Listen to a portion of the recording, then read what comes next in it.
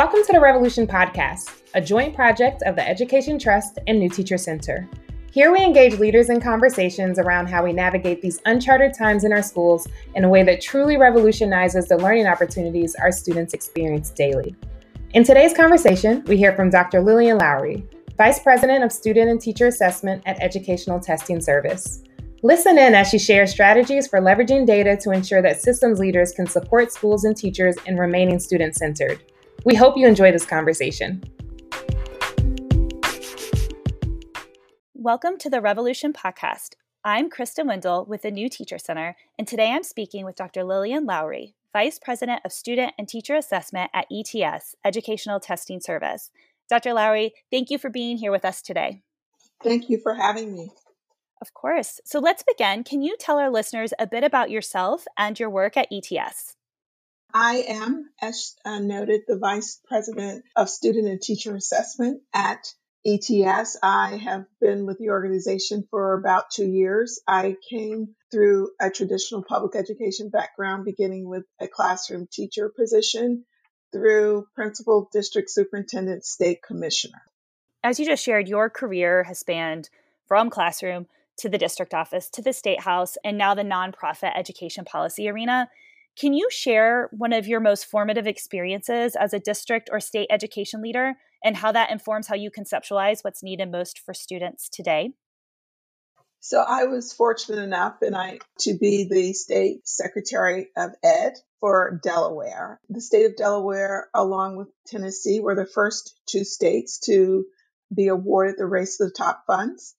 That was revolutionary for us to have the funding to actually look at more rigorous standards and assessments, to be really focused on looking at school models that best serve differentiated communities and providing teachers and leaders with the kind of professional development and support needed to make sure that we were focused on equity, equality, and closing gaps in not just academics, but in opportunity and access was very formative. Was there something specific you learned about what teachers need in their professional learning to bring about equity in their classrooms? One of the things that we did that was quoted to me from many teachers as probably the best professional development that they had ever had was to unpack the standards together. And what we realized, and teachers realized, that we've had standards for years and no one had really unpacked the standards with them. And because the then standards, where the Common Core standards were conceptual, there was a pyramid of work from foundational kindergarten all the way through high school graduation, where teachers were looking at the same levels of concept and standards and just building on that. And that was really instrumental for getting all teachers buy-in, because all of our teachers were going to be responsible for the English language arts and math skills. But it also was a great learning experience for what is expected of our students, what they must know and be able to do by all teachers. So we at least put equity in understanding the standards, and then the curriculum that evolved from the standards and the assessments we would be using to determine whether our students were learning or not. I appreciate you sharing how you all listened to the teachers in terms of what the professional learning was that worked for them. And it's exciting to hear about that work across multiple subjects, multiple teachers, and that collegial bringing them together to really develop their skills in service of students. How does your work at ETS influence the access to quality and equitable education for our most underserved students? One of the ways that we find ourselves most supportive of the clients that we have, the teachers and leaders in the states that we serve, is that all the work that we do is evidence-based. We have an amazing research and development department. And so we look at the state's standards, we review the state's curricula, and we make sure that any assessment that we build, any tool or product that we build, is not only aligned to the state's standards and curricula, but also have research data behind it to prove that what we are assessing will give our clients what they need to make good instructional decisions about students and teaching. I appreciate that focus on research and the data. Sometimes I feel like our teachers and our leaders are overwhelmed with data, what the data says, is the data valid? And often if you don't have that proof that, like, yes, the data I'm looking at is valid, then you disconnect from it. And it becomes hard as a teacher to use that data if you don't trust where it's coming from. Absolutely. So our collective NTC Education Trust campaign has been focused on how do we revolutionize education and what does it mean to revolutionize education? What type of revolution would you like to see in our schools? So I think the revolution for me is pretty practically what we know that we must do in order to include our historically underserved students in the success that many of our students already realize. Number one, I believe that increasing teacher diversity will help us make progress on one of the most intractable issues of our time, and that's the opportunity gap that separates students by race, by ethnicity, and by income. For years, the opportunity gap has barely budged, which also, of course, impacts the student achievement gap. But decades of research show that when we add more teachers of color and more men to America's classrooms, those teachers have profound and lasting impacts on their students. In addition to the teacher in the room, which is the major resource, we know firsthand that students must have access to rigorous coursework. It may not sound revolutionary, but it is, because one would be absolutely dismayed at how many of our students in their high schools don't have Algebra 2, don't have geometry, don't have science courses as basic as biology. All students have to be exposed to rigorous coursework, no exceptions. And I worked in a state where I found out in Baltimore City when we had a major incident with a man being killed, Freddie Gray. Working with the high school there with both our federal and state legislators, that's how I found out about the curriculum that was not. And here I am, the state superintendent of schools in one of the wealthiest states in the country with one of the highest rankings in the country about student performance. And blocks away from my office was a high school that did not offer students, even if they wanted to, access to rigorous coursework.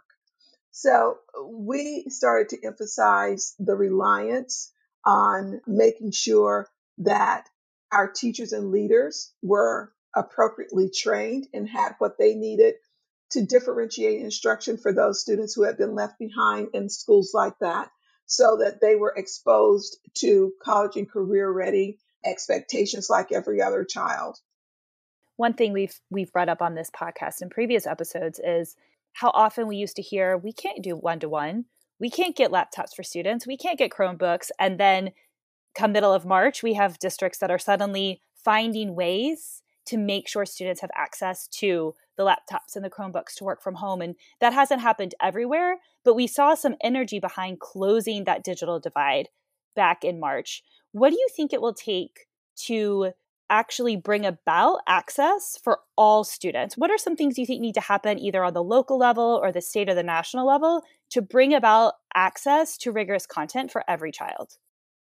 In order to bring that kind of equity, we must see more equity and not equality. And we've got to push equity and make sure that we are looking at things like weighted student formula to make sure that we level the playing field by putting the most resources, the best resources, according to students' needs. If teachers and leaders don't have the resources, or if those resources aren't appropriated in ways that focus on equity and inclusion, we are not serving not only our students and communities well, but those educators who are responsible for their learning.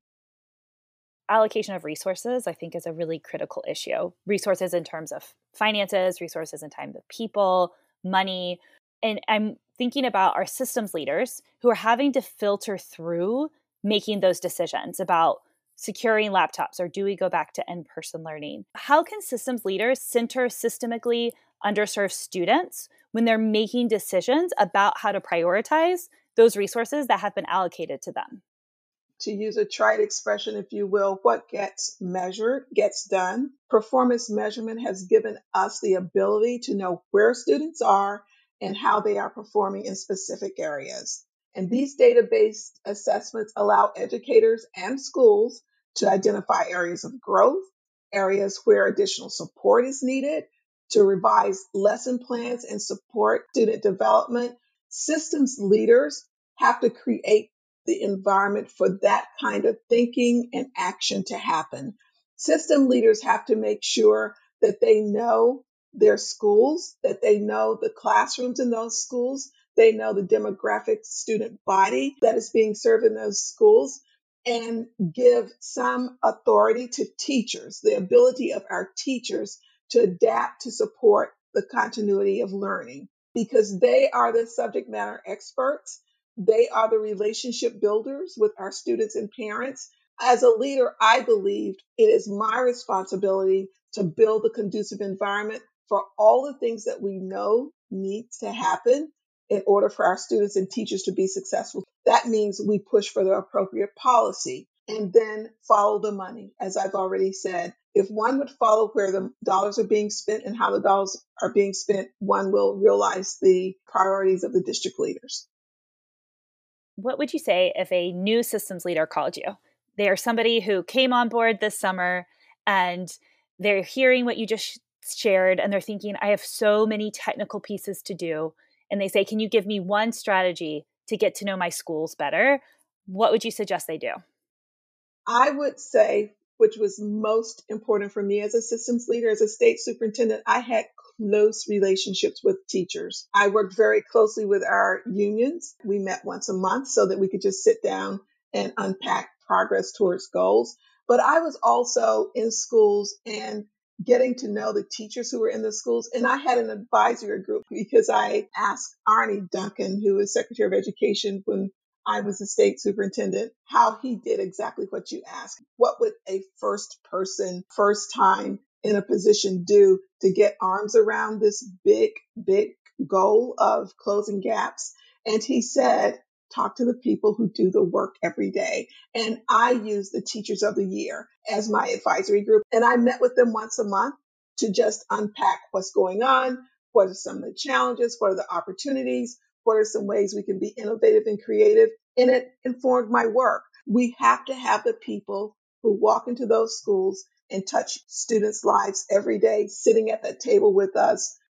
What you've shared is really about empowering teachers and empowering teachers to be the voices for what's necessary for students. And what we're seeing in some places is that the response to the pandemic at the system level has eroded some of the trust between system level leaders and educators. What might a system level leader do to begin to rebuild that trust that they may have lost based on the way the past 6 months have gone? I will just simply say it is not optimal. I am a social being. I like being around people, but technology is working. And so what we can't use as an excuse is because we cannot physically sit across the table from each other, a reason that we are not still in communication with each other. And what I just described was lovely when I could be with them because I got so much energy from them in those rooms. But those things can still happen. And what we can't do is become so myopic in our view. At the end of the day, the teachers are the ones sitting in their offices, in their homes, interacting with these students remotely. Don't lose the fact, as a system leader, you are still responsible for making sure that teachers are helping you direct whatever plans we are making. Don't use excuses that if they were only here or I can't get them, because they are here. It's just remotely, just like we're being remotely involved with our students. Thank you for that. I'm thinking about some of what you highlighted around we need to close the diversity gap for our teaching force to really revolutionize education. We need to close the digital divide, make sure that all students have access to rigorous instruction. What are some of the skills or knowledge or mindsets that leaders need to be able to really focus on those components of their work to bring about change at their systems? Know who those are that you serve, the communities, the student populations. As we all know, many of our students have gotten lost in this remote environment in which we're living. We don't know where they are. And many of those students were historically underserved students anyway. So that means that they were already behind when we closed schools, and now being absent because of lack of access or lack of support, and because life is happening for their families in real time, that makes it even more challenging. We have to know who they are. And if not, then invest some of the dollars that are available to find them. Do you have any suggestions based on your work with ETS or your previous experiences for how a teacher might gather data around student work right now, especially in a virtual setting, how they can see how students are doing? One of the things that we've done at ETS is really focus on our research labs to make sure that as we are navigating through this environment for teachers and students, that we're being responsive to the kinds of things that they need in order to glean data that will help teachers make good decisions about what they're doing. So with distance learning, we can also focus on tools that are available to actually give teachers information back in time. We can't think about remote learning and digital access only as a tool for teaching and learning when the teachers are with their students one-on-one during the classroom opportunity for instruction. We also need to focus on the opportunities that we have to introduce our students to other kinds of digital supports, other kinds of digital interactive websites that can help them be successful. We want to make sure at ETS that we are being a provider of some of those tools. And we are working to leverage, for example, the Amazon Alexa platform to improve and refine the English speaking skills of English language learners. Students with skills based games are aimed at the pre K through 6 ELL students. We are also looking at story writing, reading and writing tools where students can go on and pick a story line that they find interesting and then write a story about it, post it, and have the teachers go on to kind of gauge not only their writing skills, but also their English language arts skills and their ability to connect technical writing with fictional writing. School and system level leaders and educators are both responding to the pandemic and the changes to how we learn and where we learn, as well as the current racial reckoning that our country is undergoing. And there is a lot of talk about commitments to diversity or equity and what that means for schools. How can we translate those conversations to equity into real action that goes beyond technical fixes? So one of the things that we have to make sure is that students see themselves from all walks of life.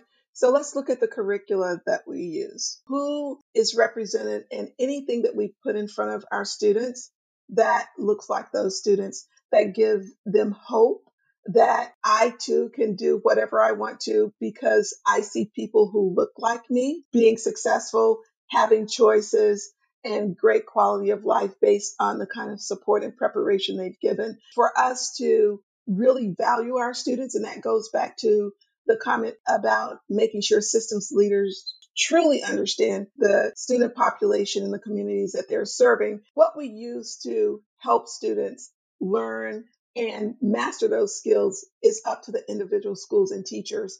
So make sure when we're talking about equity that students are exposed to people who look like them who are successful. More than anything else, I think what we can do is engage the community like we've never done before to make sure that parents and guardians understand what it is that we must accomplish with our students in order for them to be successful so that they can be mostly supportive. And that too, if we could bring the community in as volunteers or as team leaders, if we can employ them in any positions that we have in schools so that students see community members in the schools and so that community members better understand what it is that we do in schools.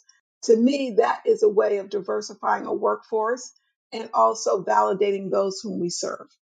So, what would be your call to action for listeners, either today or tomorrow or next month, in terms of how we can better support all of our students, particularly those that are systemically underserved?